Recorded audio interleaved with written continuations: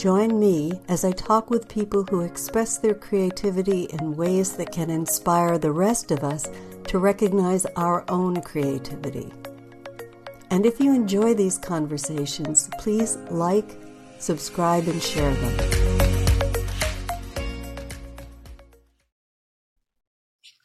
Welcome to Creativity Conversations. This is episode 45, and I have the pleasure of speaking with a leader in the expressive arts field, Marcus Scott Alexander. Marcus, good morning. Good morning. Nice to have you here. So, as usual, we try to demythologize the nature of creativity on these calls. And today I'm going to start out, as usual again, with reading what Marcus has shared with me on his bio and then just exploring what happens next. So, Marcus Scott Alexander, PhD, REAT, is a leader in the field of phenomenological expressive arts education with a focus on ecotherapy and intermodal cross-cultural art making, exploring how every individual can be included in the building of an ensemble. And I'm going to want you to unpack that first paragraph when I get to the end of this. Marcus was a senior faculty member of the European Graduate School and is currently the director of World Arts Organizations, which offers online expressive arts courses as well as supervision. Marcus has co-facilitated many international community art gatherings with expressive arts pioneer Paolo, is it Knil? Am I expressing it right with a K? Originally from New York, he now resides in Edmonton, Canada. And Marcus is the author of Expressive Arts Education and Therapy, Discoveries in a Dance Theater Lab through Creative Process-Based Research. And his quote is, "In moving forward, it helps to return to what precedes our distortions, creating art that reflects and embodies our journey home." I love that. So can you explain what phenomenological expressive arts are and ecotherapy and intermodal cross-cultural art making? It's a mouthful. Yeah. Well, all of it for me is about liking my vertical energy.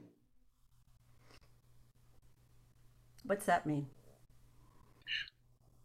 It means, firstly, being present and aware of what's occurring. So phenomenology asks, what are you noticing? So it's different from a more psychological psychotherapy, which is really very much about having insights and understanding. And my focus is more on just simply what are you noticing? You may not have any understanding of what's occurring, but you might experience a shift into something like an increased presence or increased congruence. So phenomenological psychotherapy just ask the question, what are you noticing? And the value is upon the evolution of your own ability to be consciously aware of creating your life or participating in your life. And then intermodal expressive arts work is a way to create a bridge, to find which art modalities take you back. Like for me, when I play the piano, it takes me inward, and then when I sing, it takes me out. So I train folks, therapists, artists, people who want to, for themselves and others, find ways to, again, this vertical energy is how to be, firstly, how to be. And then secondly, once you have a sense, that sort of felt sense of your play range within, how to bring that into the world so that you feel like how I'm being in the world reflects the depth and breadth of what's happening within me. And the ecotherapy is kind of like learning from Mother Nature, sort of what the art of cycles and rhythms and and the play range of from caves to mountaintops and from winter to summer, sort of like learning from nature how to relax into the range of what we are and how to give what we are a life in who we are. So it sounds like your emphasis is not on the intellectual or the rational so much as it is that felt sense of being. Would that be right? Well, it's kind of like first things first. I really sense that wisdom is in our hearts, and to connect with what we know in our hearts matters to us and what we love. And then, for me, the right use of intellect is to then think about what you know in your heart matters to you or has profound value. So I do think the use of the intellect is important, but not first. Right. Subservient, maybe. Yeah, to serve what we know in our hearts matters. Yeah. So tell me a little bit about how you like to play and why that's important. Well, it's interesting. When you asked me just now, the first word that came is intimacy. Mhm. I'm at a moment that happened a couple of days ago where I was looking at these blossoms on a tree. I think it was a crabapple. And they were just so exquisite. I mean, the balance of buds, flowers starting to open, flowers opening, the color, how the sun was coming through the trees. Um, I guess that for me, play is interplay. It was the interplay, it was me enjoying the interplay between me and the flowers and the tree and the sun. Sort of play for me is this kind of like swimming in the moment. And it can happen at a concert, sort of swimming in this kind of interplay. So play for me intimates or implies interplay, that something is happening that I'm a part of and enjoying. Mhm. Yeah. That makes a lot of sense. It seems to me that if we are paying attention, we're always interplaying, whether it's with the swaying of the branches of a flowering bush or taking a walk and breathing in the air and noticing whether there are birds in the sky or if you're having a conversation. But the invitation seems like it's always there, and whether we notice it or not might be another question altogether. Yes. And it seems like relaxing into the moment is sort of the ongoing way to increase the chances that that playfulness is poised to pounce into that play. And I sense that you have that quality, Nina. So I feel like there's a kind of equanimity, whether you're going for a walk and watching the birds or we're having this conversation that's like ready for surprise, ready for something new to open, and sort of playing with uh, uh, uh, uh, uh, the space between us now, or the space between us and the clouds. It's sensing the invitation to the play space that's always possible. And play for me also, um, again coming back to this word intimate. Um, I talk a lot about deep play in my work, and to really relax into something that's not efforting to be cheerful or happy, but to connect with the deep play that's already occurring in this universe, and to relax into its chaos. And that's how we become creative, by relaxing into the chaos and giving ourselves to this self-organizing principle. Something's wanting to happen here. How can I be a part of that? And to stay with that question: how can I be a part of this incredible universe? That's the heart of it. Seems to me, feels like divine play. I've heard of this. So, what is it like for you? Like, I think we're both on the same page on this.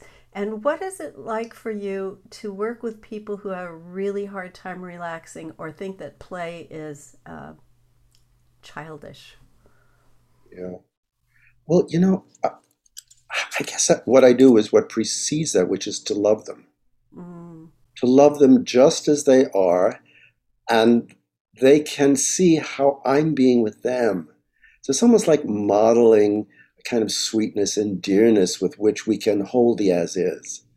So there's less need for them to be playful as much as it is for me to be what I know and what I value in playing with the as is with them. And they can see that I might kind of giggle at a kind of rigidity that they might have, and actually find the phenomenological language to describe that rigidity. Because rigidity can be a psychological word, you know. Yeah, there are many words that we adopt that are actually psychological that sort of put us in a box, you know, I'm very rigid, you know, rather than saying, well, can you be more specific? What do you notice? Well, I'm not flexible. Can you be even more specific? I like having my way. Even more specific. I get angry when I don't get my way. Let's stay with that. Even more, even more. So going finer and finer, and that becomes a kind of play. To venture in, again, this word intimacy that comes for both of us to find the sharing of the moment, so that they're not being intimate with themselves or with me, but both of us are intimately sharing the same moment. Maybe a giggle will help, or kind of, that's interesting. And so our criteria for play becomes like, how can we actually truly be in the same moment at the same time? Wouldn't that be exciting? Yeah. You know, I don't, you'll have to tell me if this is common to most practitioners for expressive arts, or if it's unique to you, which is you have quite a profound way of combining love, play, and presence in a way that is, it just seems different from what I've heard before. Mm. Well, my presence in the larger expressive arts community has focused a lot on embodiment. Hmm. And for me, love and play and the arts, all of this is a very visceral flow. It's the flow of love, the flow of awareness, the flow of art making, the flow of connection. It feels to me like there is something that precedes all of that, even something that precedes love, and that I'm constantly working to get a felt sense of the origin of all of that, and to come more and more and more and more subtly from the source of all of that. And so while um, maybe I could say a lot of my colleagues are trust the process and process oriented, maybe I'm a little bit more source oriented. I keep wanting to orient to something that I sense as a source of all of this creativity, and to create an environment where people can strengthen their resonance with that portal, the portal back to their origin, and the portal that is that same portal from that profound intimate place into the world. So it's cultivating a felt sense of something that is not a process. I feel like in just a moment you could be right there, right in your heart of hearts, and just say, "Oh, that's it." Yeah. So I wasn't sure whether you said resonance or residence, but it seems like either. Yeah, that's great. Residence is coming home. I Yeah. did I did say resonance, but I like residence. That you establish residence in your body, you know, your deeper bodies. Yeah. And do you ever put a name to that source? Um, Generally, it's so moment specific that I would say this, and that whoever I'm with, that we would both have a sense of what this is, because it's here. It's not really back there. It's not, you know, but it's really sort of the heart of the moment. And I say, can you sense this and resonate with this? It takes us into the moment and into the mystery, whatever this is. And I love that it's firstly the mystery. And so I don't have really any cognitive sense of what it is, but I can say viscerally, yeah, it's this. As Van Morrison would say, into the mystery. To the mystery we go. How did you get into expressive arts? I believe you were an actor in the beginning. Yeah, yeah. Um, yeah, as a young person, my interest in the arts was quite rich in music and painting and poetry and the performing arts. And for some years, I made my living as an actor in New York, and particularly interested in an ensemble work, experimental ensemble work. And then in the summers, I do summer stock and make money doing commercial work. And that's sort of, but alongside that, I still continue my interest in other art forms, and to this day. Um, at some point, it seemed correct to lay down my work as an actor and being in the theater and being in New York, and just quieted down and left New York City and married and just spent about 3 years getting quieter and quieter. And I wrote a musical for children and toured with it as part of my leaving the theater. I was still in the theater, but I was working then as a composer and playing the piano. And then I heard about expressive arts therapy and went to Lesley University in Cambridge, Massachusetts to check it out. And I said, okay, that's it. I was 34 at the time, so it took me a while to really define my niche, but I'm glad I was actually that young. And that was a springboard into something that felt like it had the complexity that I like in terms of a lot of levels and areas to explore. But at the heart of it was simplicity, like this thing about that it isn't a pseudo-intellectual profession, that it really is about finding ways to strengthen your resonance with what you know in your heart and give it a life. Yeah. Yeah. So expressive arts and meeting Paulo Knill was the beginning. And then he started a university in Switzerland about 8 years after I graduated from Lesley University. And I went there, did my postmaster's work, and then 1 year later started teaching and taught there for 23 years and retired last year. So expressive arts turned out to be a really good choice for me. And lately I've moved more and more into combining ecotherapy, being out in nature, which is one of my great loves, with creative expression.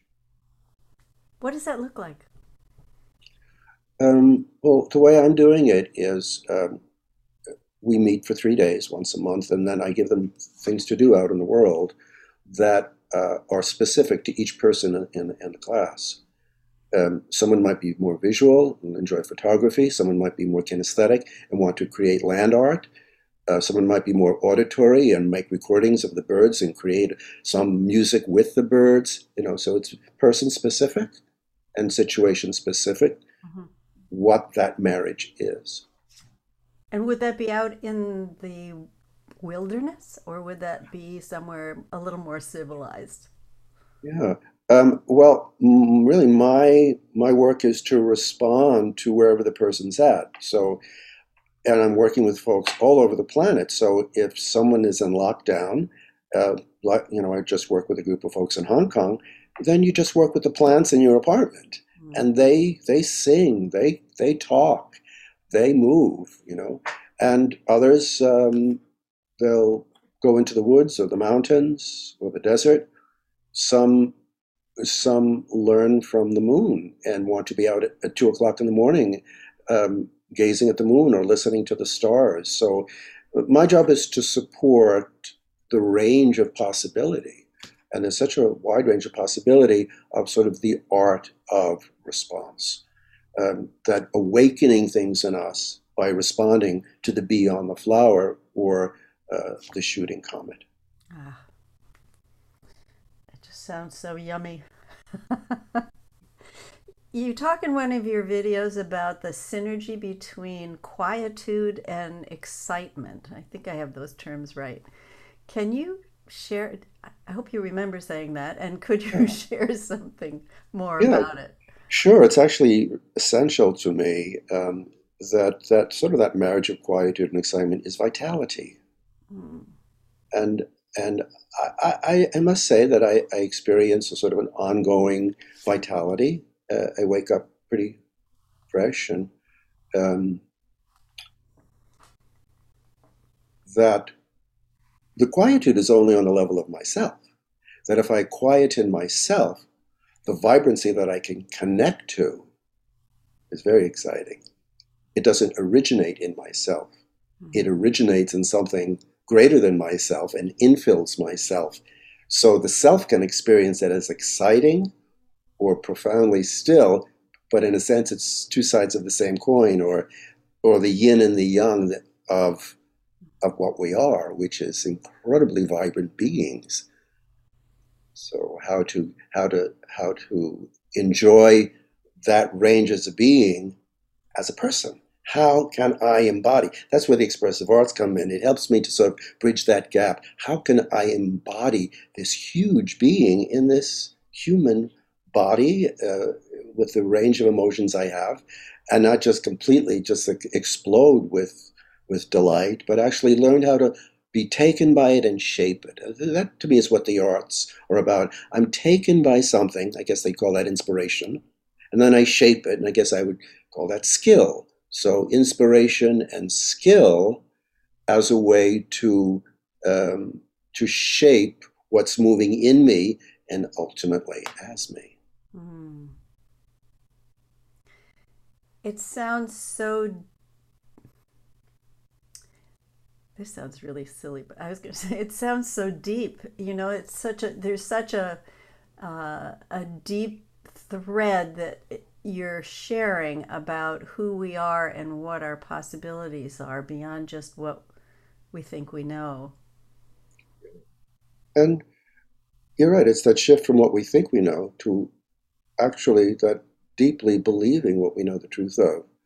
If I say that there is great nurture in going to the depth of me, someone might believe it's scary going to the deep dark, but I don't believe that because it's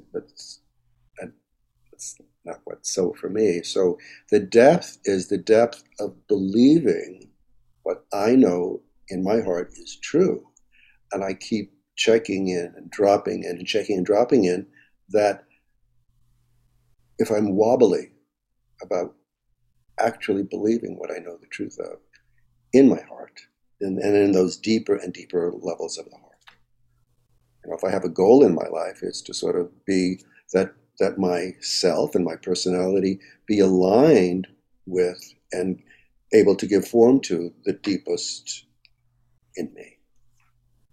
So it's just an ongoing value to embody something that feels formless and Mm-hmm. without language, or a very mysterious language, and how to listen with um, uh, a very delicate, intimate, sacred, nuanced presence.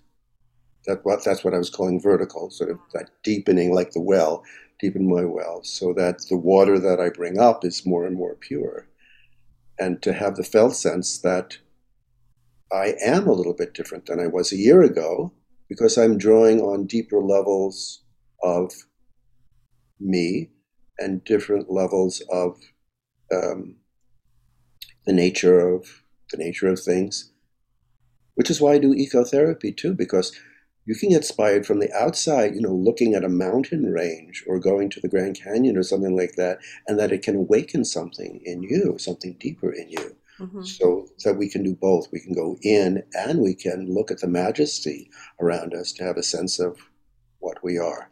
And then the so-called therapy work is okay, now how do you give that resonance conscious recognition of what's occurring at this moment of grandeur and majesty? Consciously recognize something is happening here. I'm really resonating with the stars. This is not just looking at the stars. I'm just so in love with what's happening here. Say more about that. What's happening? It's like my awareness is expanding and I'm truly meeting the stars and staying with that. So there's the resonance, but then there's also a conscious recognition of what's occurring and then consciously participating with that. And that's the deep play. Like, wow, I feel like, I don't know, it's almost like there's a kind of, in my response to the stars, where it's like we're having this dance together. And I say, stay with it. And they actually literally dance. And they say, oh, maybe they'll weep. I feel like I am dancing with the stars. And that's my life. And for somebody else, it might be different. So I won't use the technique of my dance with the stars technique. It's specific to that person at that moment. Somebody else might be dancing with their coffee and the coffee beans. And they just, they feel the coffee beans moving inside of them. And it's a totally different way to appreciate how whatever touches us can either just be an experience or our ability to respond to what touches us, to truly transform us, to become more and more like what we love. Mm. I don't know if I ever mentioned this to you. It would only have been once, but when we were speaking earlier about a quote that I read that was attributed to Vincent van Gogh, when he the storyline is that he's writing to his brother as he's attending seminary, and he's in this little garret, as you can imagine, penniless, writing by candlelight with a cheap pencil and a yellow sheet of paper, and he's describing what he sees out his window. And all of a sudden, he draws a sketch in the middle of this cheap little letter of what he's seeing, and he says, "It's so beautiful, I must show you how it looks." And when I read that line, this was years ago, I just thought, that's it. That's the reason. That's the whole purpose, to show, at least for me anyway, to show what is here for all of us if we notice, if we take the time to notice. Yes. And there are various theories in the expressive arts work, and one of them is crystallization. So it's almost like the artist has a way of sensing the essence of something and crystallizing it, and then sharing it as a way for people to get excited about being touched by essence. Mm. I don't know what it is exactly that Jackson Pollock does, but I know some people think, oh, he just sort of throws this paint around, and he's not really an artist like Gauguin or someone. But then I stood in front of one of his paintings. It happened to have been in Zurich at the Kunst Museum. Mm. And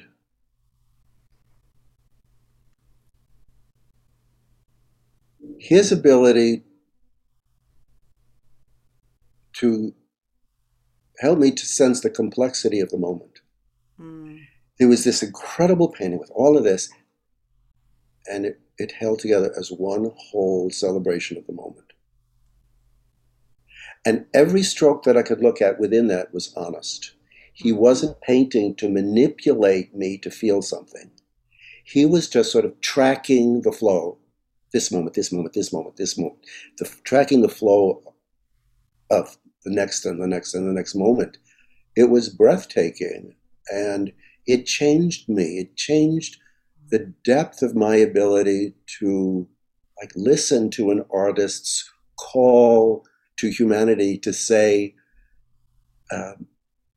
celebrate the moment, celebrate the moment, celebrate the moment. And every time you say that, it's another moment. So I feel like I learned something about tracking, which I then talk about in my book, and sort of developed and contributed to the field of expressive arts, the phenomenon of tracking. It isn't the observer, it's that intimate, now this, now this, now this, now this, now this. So tracking, it's almost like tracking the Tao. It's like being the river. Okay, now it's going here, now it's going here, now it's going here. It's such delicate tracking but you're so inside of it. You're not the observer, you're tracking inside of it. So you're consciously aware, you're letting go, and you're shaping it at the same time. and the arts seem to support that, and being in awe in nature supports that kind of wonder at the phenomenon of the unfolding moment that doesn't seem to have any direction, just the beauty of opening. But at the same time, this thing about the Tao, we are moving towards something too. And that movement toward is dependent on sort of my where I'm coming from, sort of like the trajectory to truth or trajectory to home requires me to kind of pay attention to where I'm coming from again and again and again, and to be true to that. Because I don't really know where I'm going, but I can sense where I'm coming from. And And you to don't take care of it. necessarily know where you came from either. Exactly. But it seems like the more intimate the more intimately I stay with the question, what am I?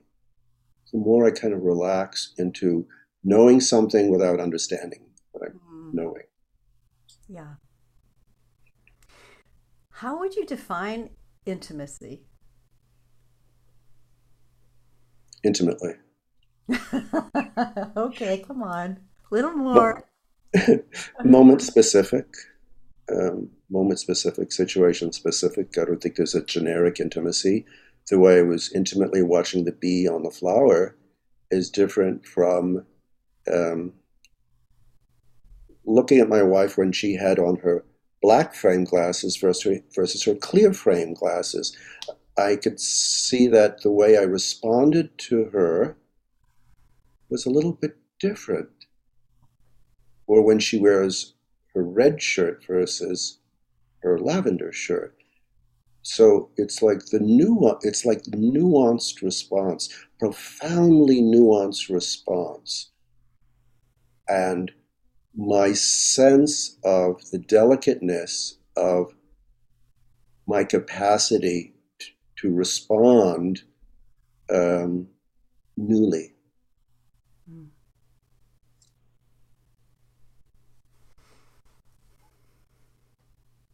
Seems like intimacy is just what is.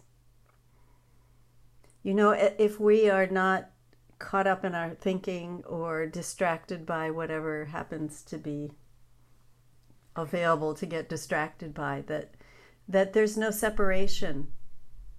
So that dancing with the stars kind of means you are the stars. Yeah. That's so true, Nina. I mean, it really is that to be that intimacy, Mhm. to be nurture, rather than a person efforting to be nurturing, to embody those qualities of nurture, to embody those qualities of intimacy. It's like it's what we are. It could come back to that image of take care of the vertical before the horizontal. Be intimacy before you're efforting to be intimate. Yeah. And that's why, again, coming back to this marriage of expressive arts and ecotherapy is this to be present to, in a visceral way, to how we are a part of all of this. Mm. Yeah. And that intimacy is, it's almost like the word intimacy is a code for becoming that. Mm.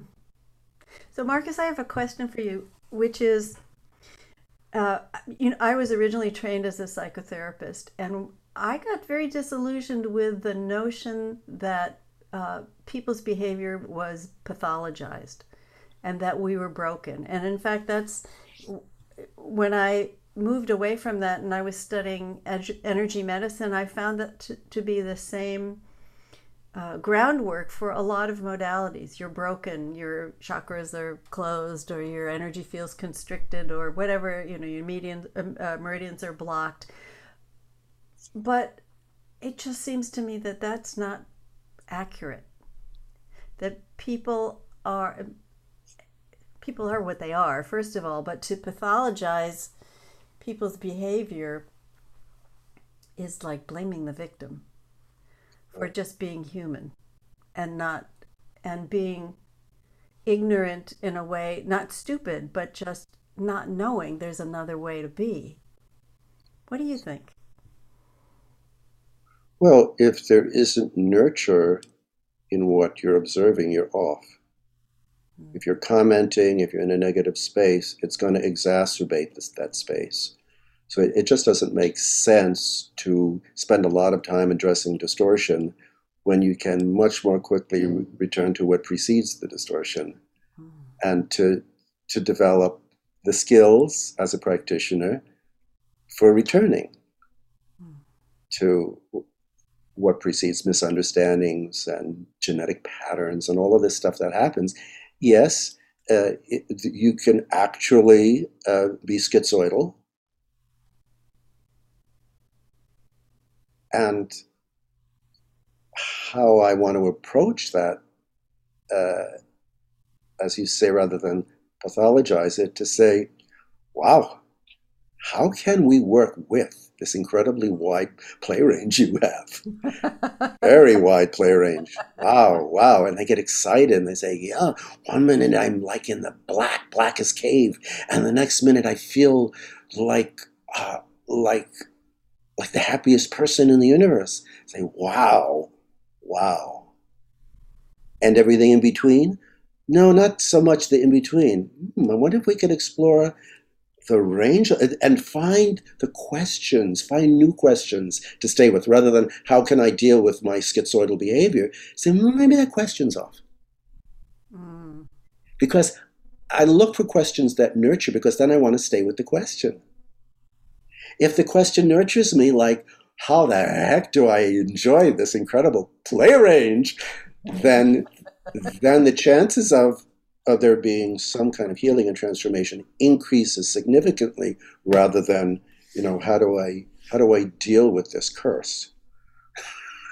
And, I was diagnosed when I was, 15, and it's only gotten worse. And, they come to you and hearing that you don't do the same old, and you offer something. And I think what you're offering is to speak to something deeper and greater than the diagnosis. And in my experience, that approach works well. How could it not? Exactly. Yeah. Yes. You said something in one of your YouTube videos about naming, claiming, and aiming. Yes. What is that all about? Oh, I probably started it. When you do your intensives with people, Yeah. it sounds like you lead them through a process where they can identify. I think your term was resources. Yes. And then begin to embody them, to acknowledge them, to be able to say yes, and then see how it gets expressed in them. Yes. Well, that's basically name it, claim it, aim it. Let's say if you say, I'm interested in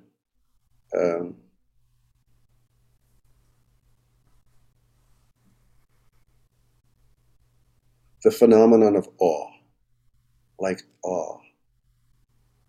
I've named that that's the thing that I really, that's constant, whether it's being in awe of the flower, in awe of the moon, or in awe of the look on that baby's face.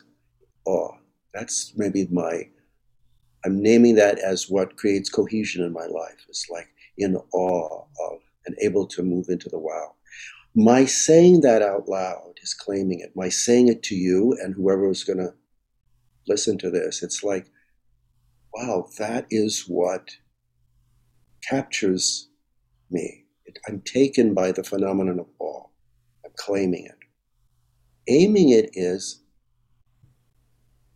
I'm going to have some time this afternoon to go for a walk. We live in a beautiful part of the city that's right on the ravine, and lots of trees.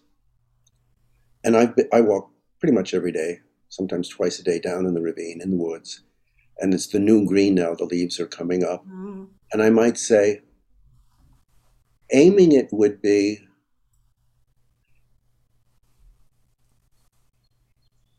question I might have. I say, all right, I'm going to walk and see if I sense if the trees have any awareness of me. And that question takes me to awe.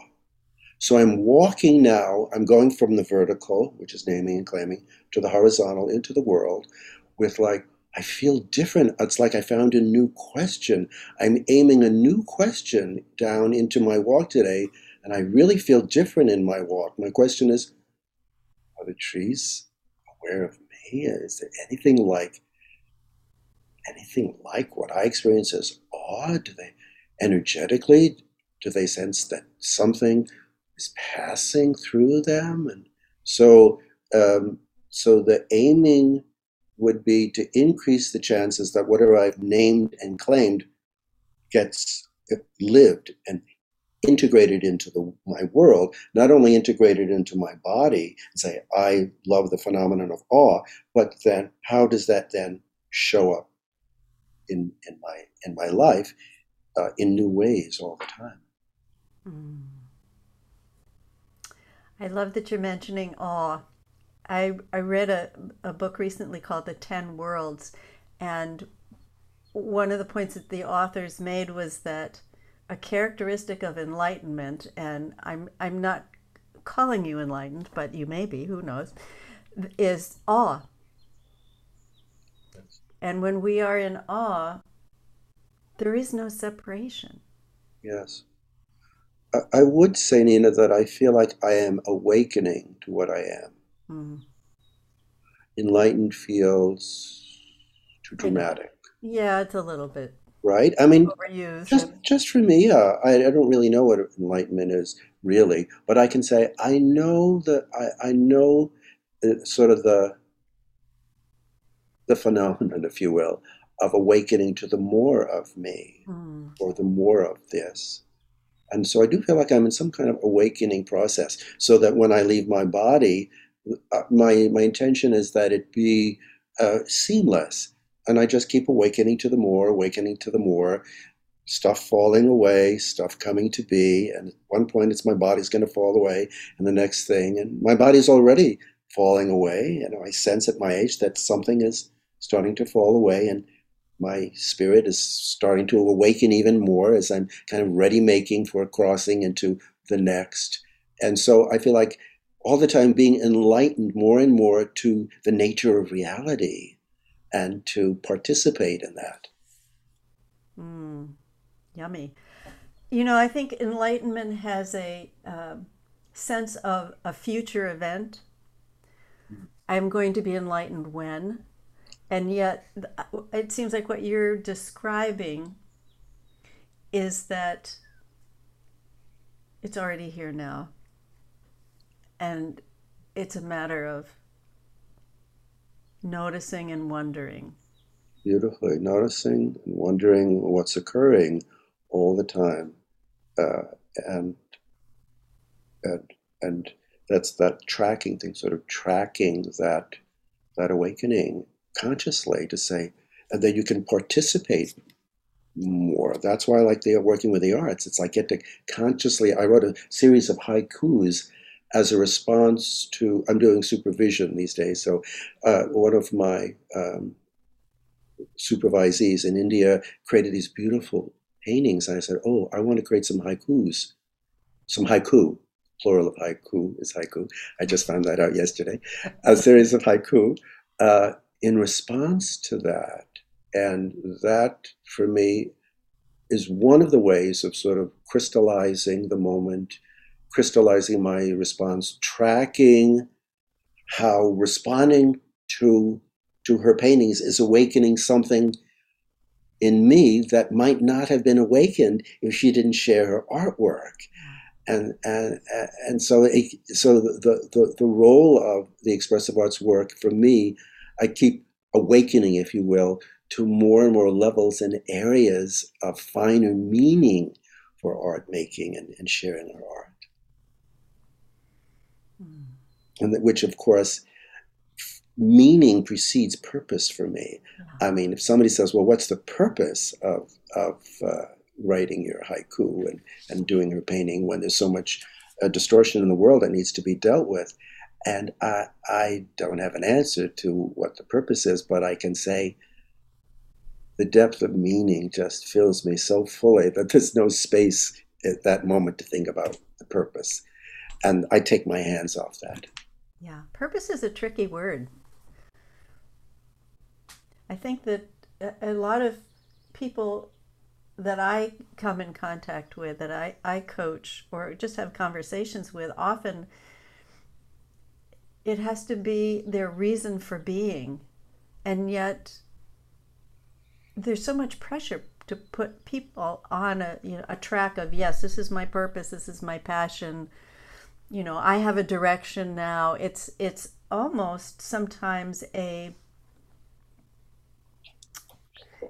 can be based on fear. Okay, I've got a direction. I'm an actor. I'm a painter. I'm a dishwasher. And creating an identity that can sometimes, it seems in my experience, to keep us from life rather than with it. Well, the orientation for me, it doesn't feel wrong or bad. It's just not it for me to because it's too much self-orientation. Mm. Purpose tends to be, I myself, and it's often self-centered.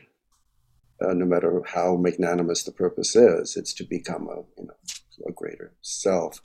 And I find that what meaning does for me, especially if I go to that meaning as a noun, to be, like we were talking about, be intimacy, be meaning with arms and hands, be meaning in motion. And I'm creating the haiku, or we're having this conversation. Meaning gets to have a life in us and as us, and it includes myself.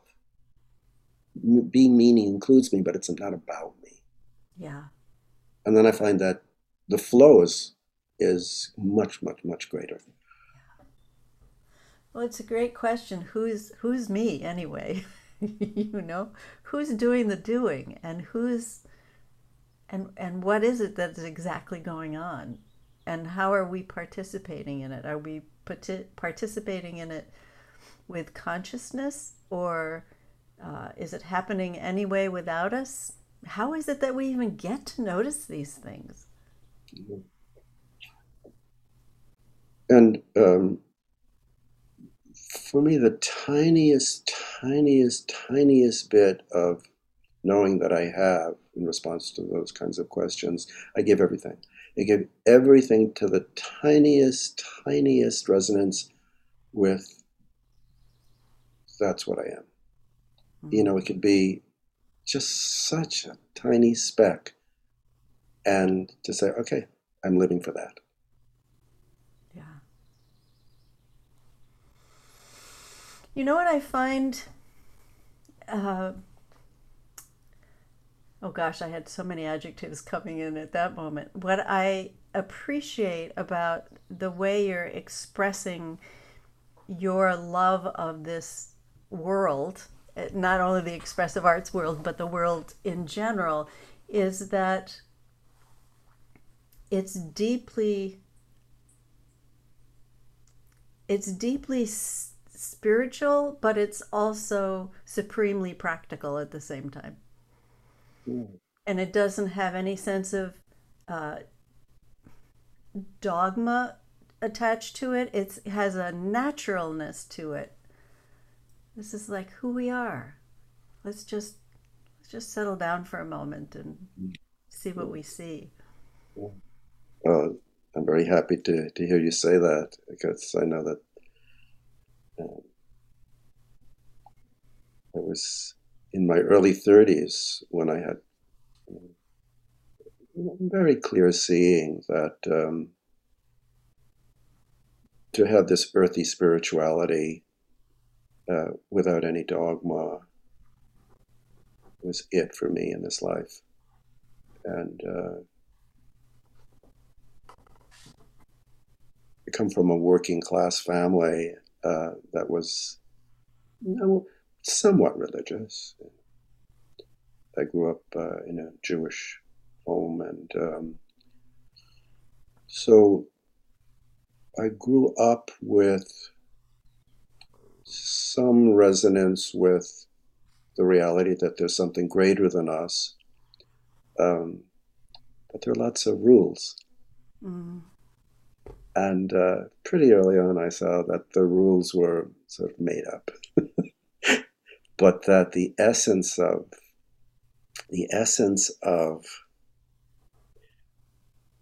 what my mother was resonating with when she put the towel over her head and prayed in front of the candles on Friday night, the beginning of the Sabbath, that she was connecting with something like the deepest part of her. So I Mm. loved that because she was so busy all the time, but she would stop everything, and I think that was her greatest gift to me was um, that moment of stopping everything, connecting with something sacred. And then she lived her life, taking care of her three kids and working, and she worked hard, and so sort of that capacity to not leave what we know is sacred um, at all. There's no need to. Uh, One of my teachers once said to me, just be a cosmic being at home in the mundane. That is great. So I thought, that sounds good. This cosmic being at home in the mundane, and making an omelet and just loving it as sort of this cosmic being that can do all this stuff. It's perfect. In the work that you've done over the years, what is there a particular type of person that is drawn to this field?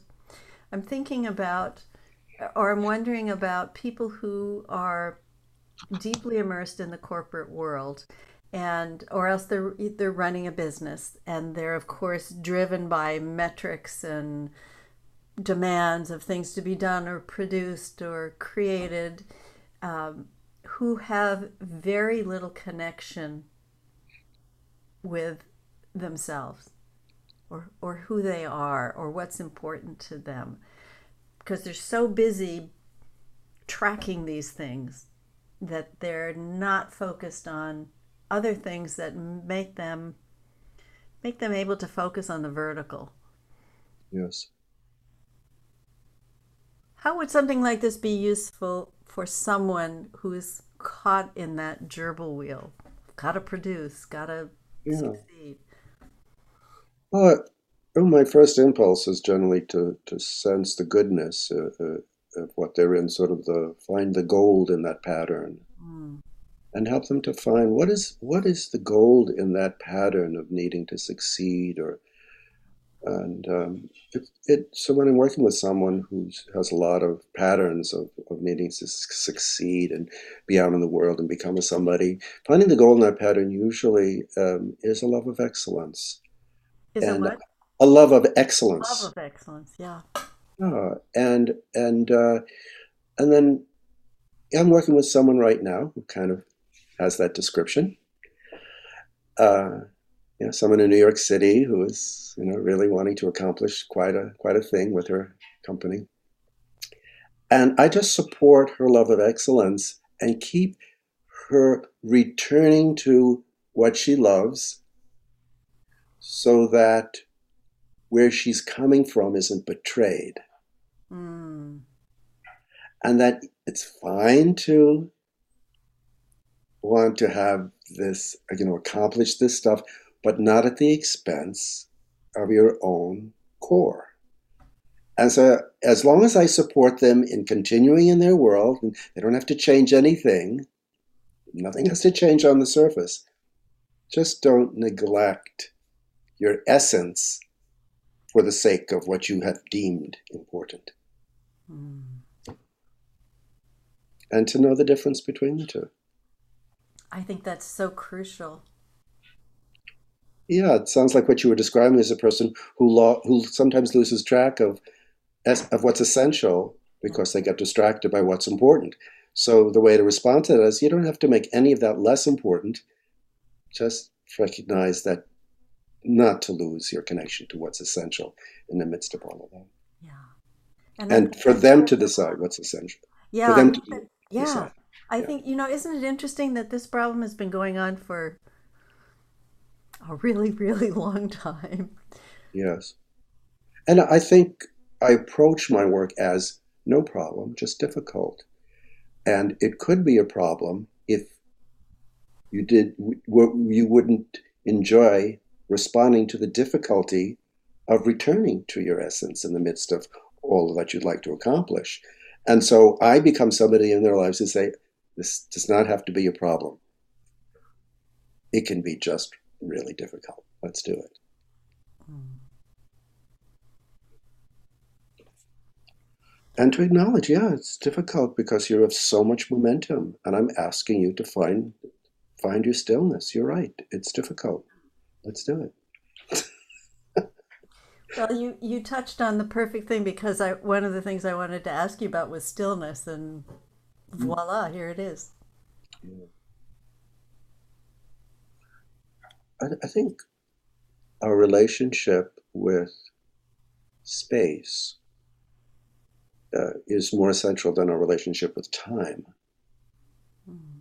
So stillness for me has something to do with um, having so much resonance with that space of peace that we become it. Mm. I don't create a peaceful space and then sit in it as this human.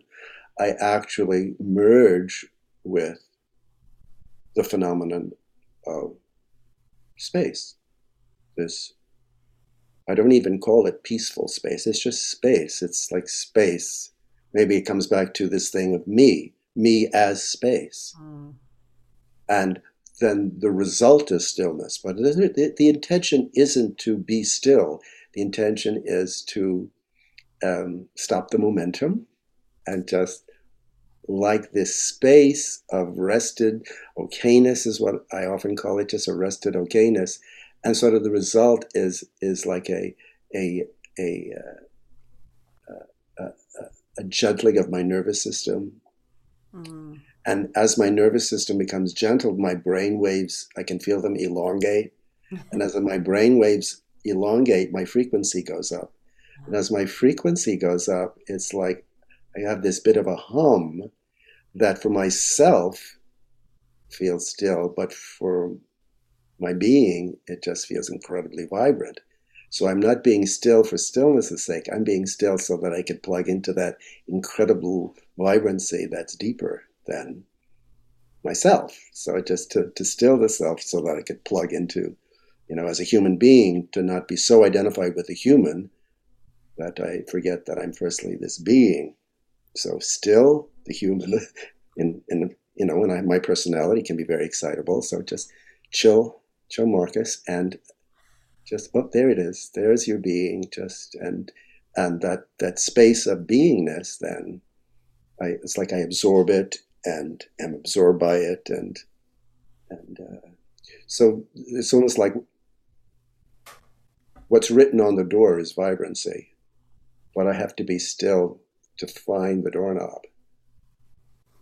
There it is, and then I open it, and then this incredible vibrancy. Because if it was just stillness, I probably wouldn't do it because I love vibrancy more than the vibrancy of life.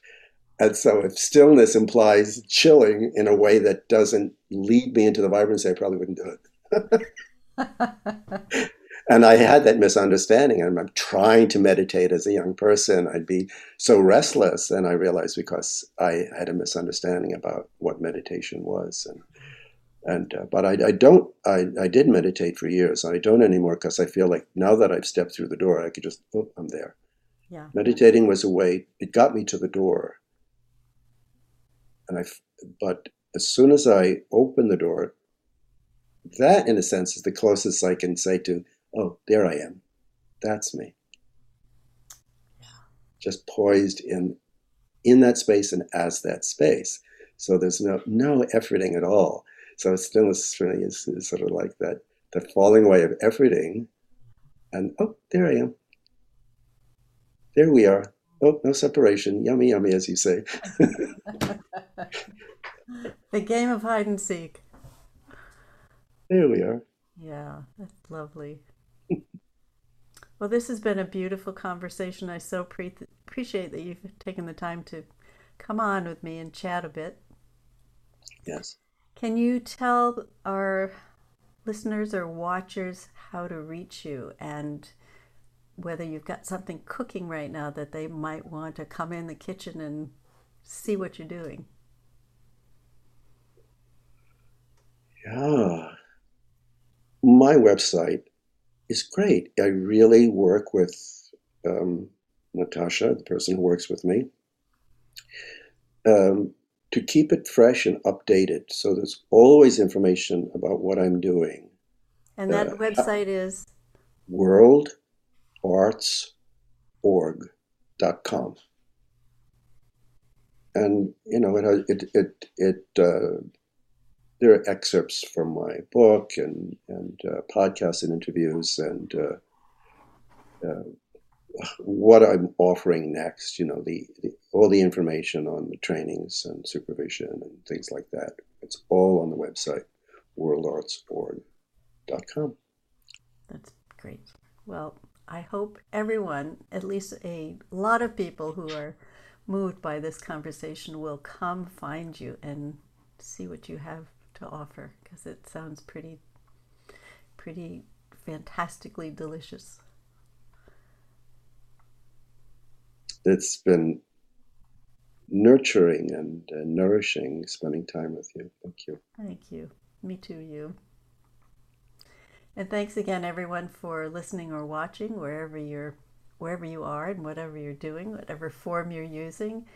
And we will see you again on the next episode. So thanks so much. Bye for now.